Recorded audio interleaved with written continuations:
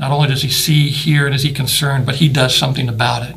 He sends a rescuer. He sends a deliverer. He sends one to set you free, because the only way hopeless and helpless people can be delivered, we can't do it on our own. We need a deliverer, and God is the one who delivers. And we see that story all throughout the scripture, that's why he sent Christ Jesus, that he demonstrated his love for us in this, that while we were still sinners, Christ Jesus died for us.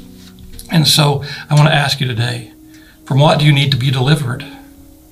Is there an addiction? Is there unforgiveness? Is there a habit? Is there something that keeps you in bondage, and you've realized in your state you are hopeless and you're helpless, and maybe you believe that God sees, hears, and is concerned? Would you accept today that he's come to rescue you and save you and deliver you from that? Just cry out to him. Be honest. From what do you need to be delivered today?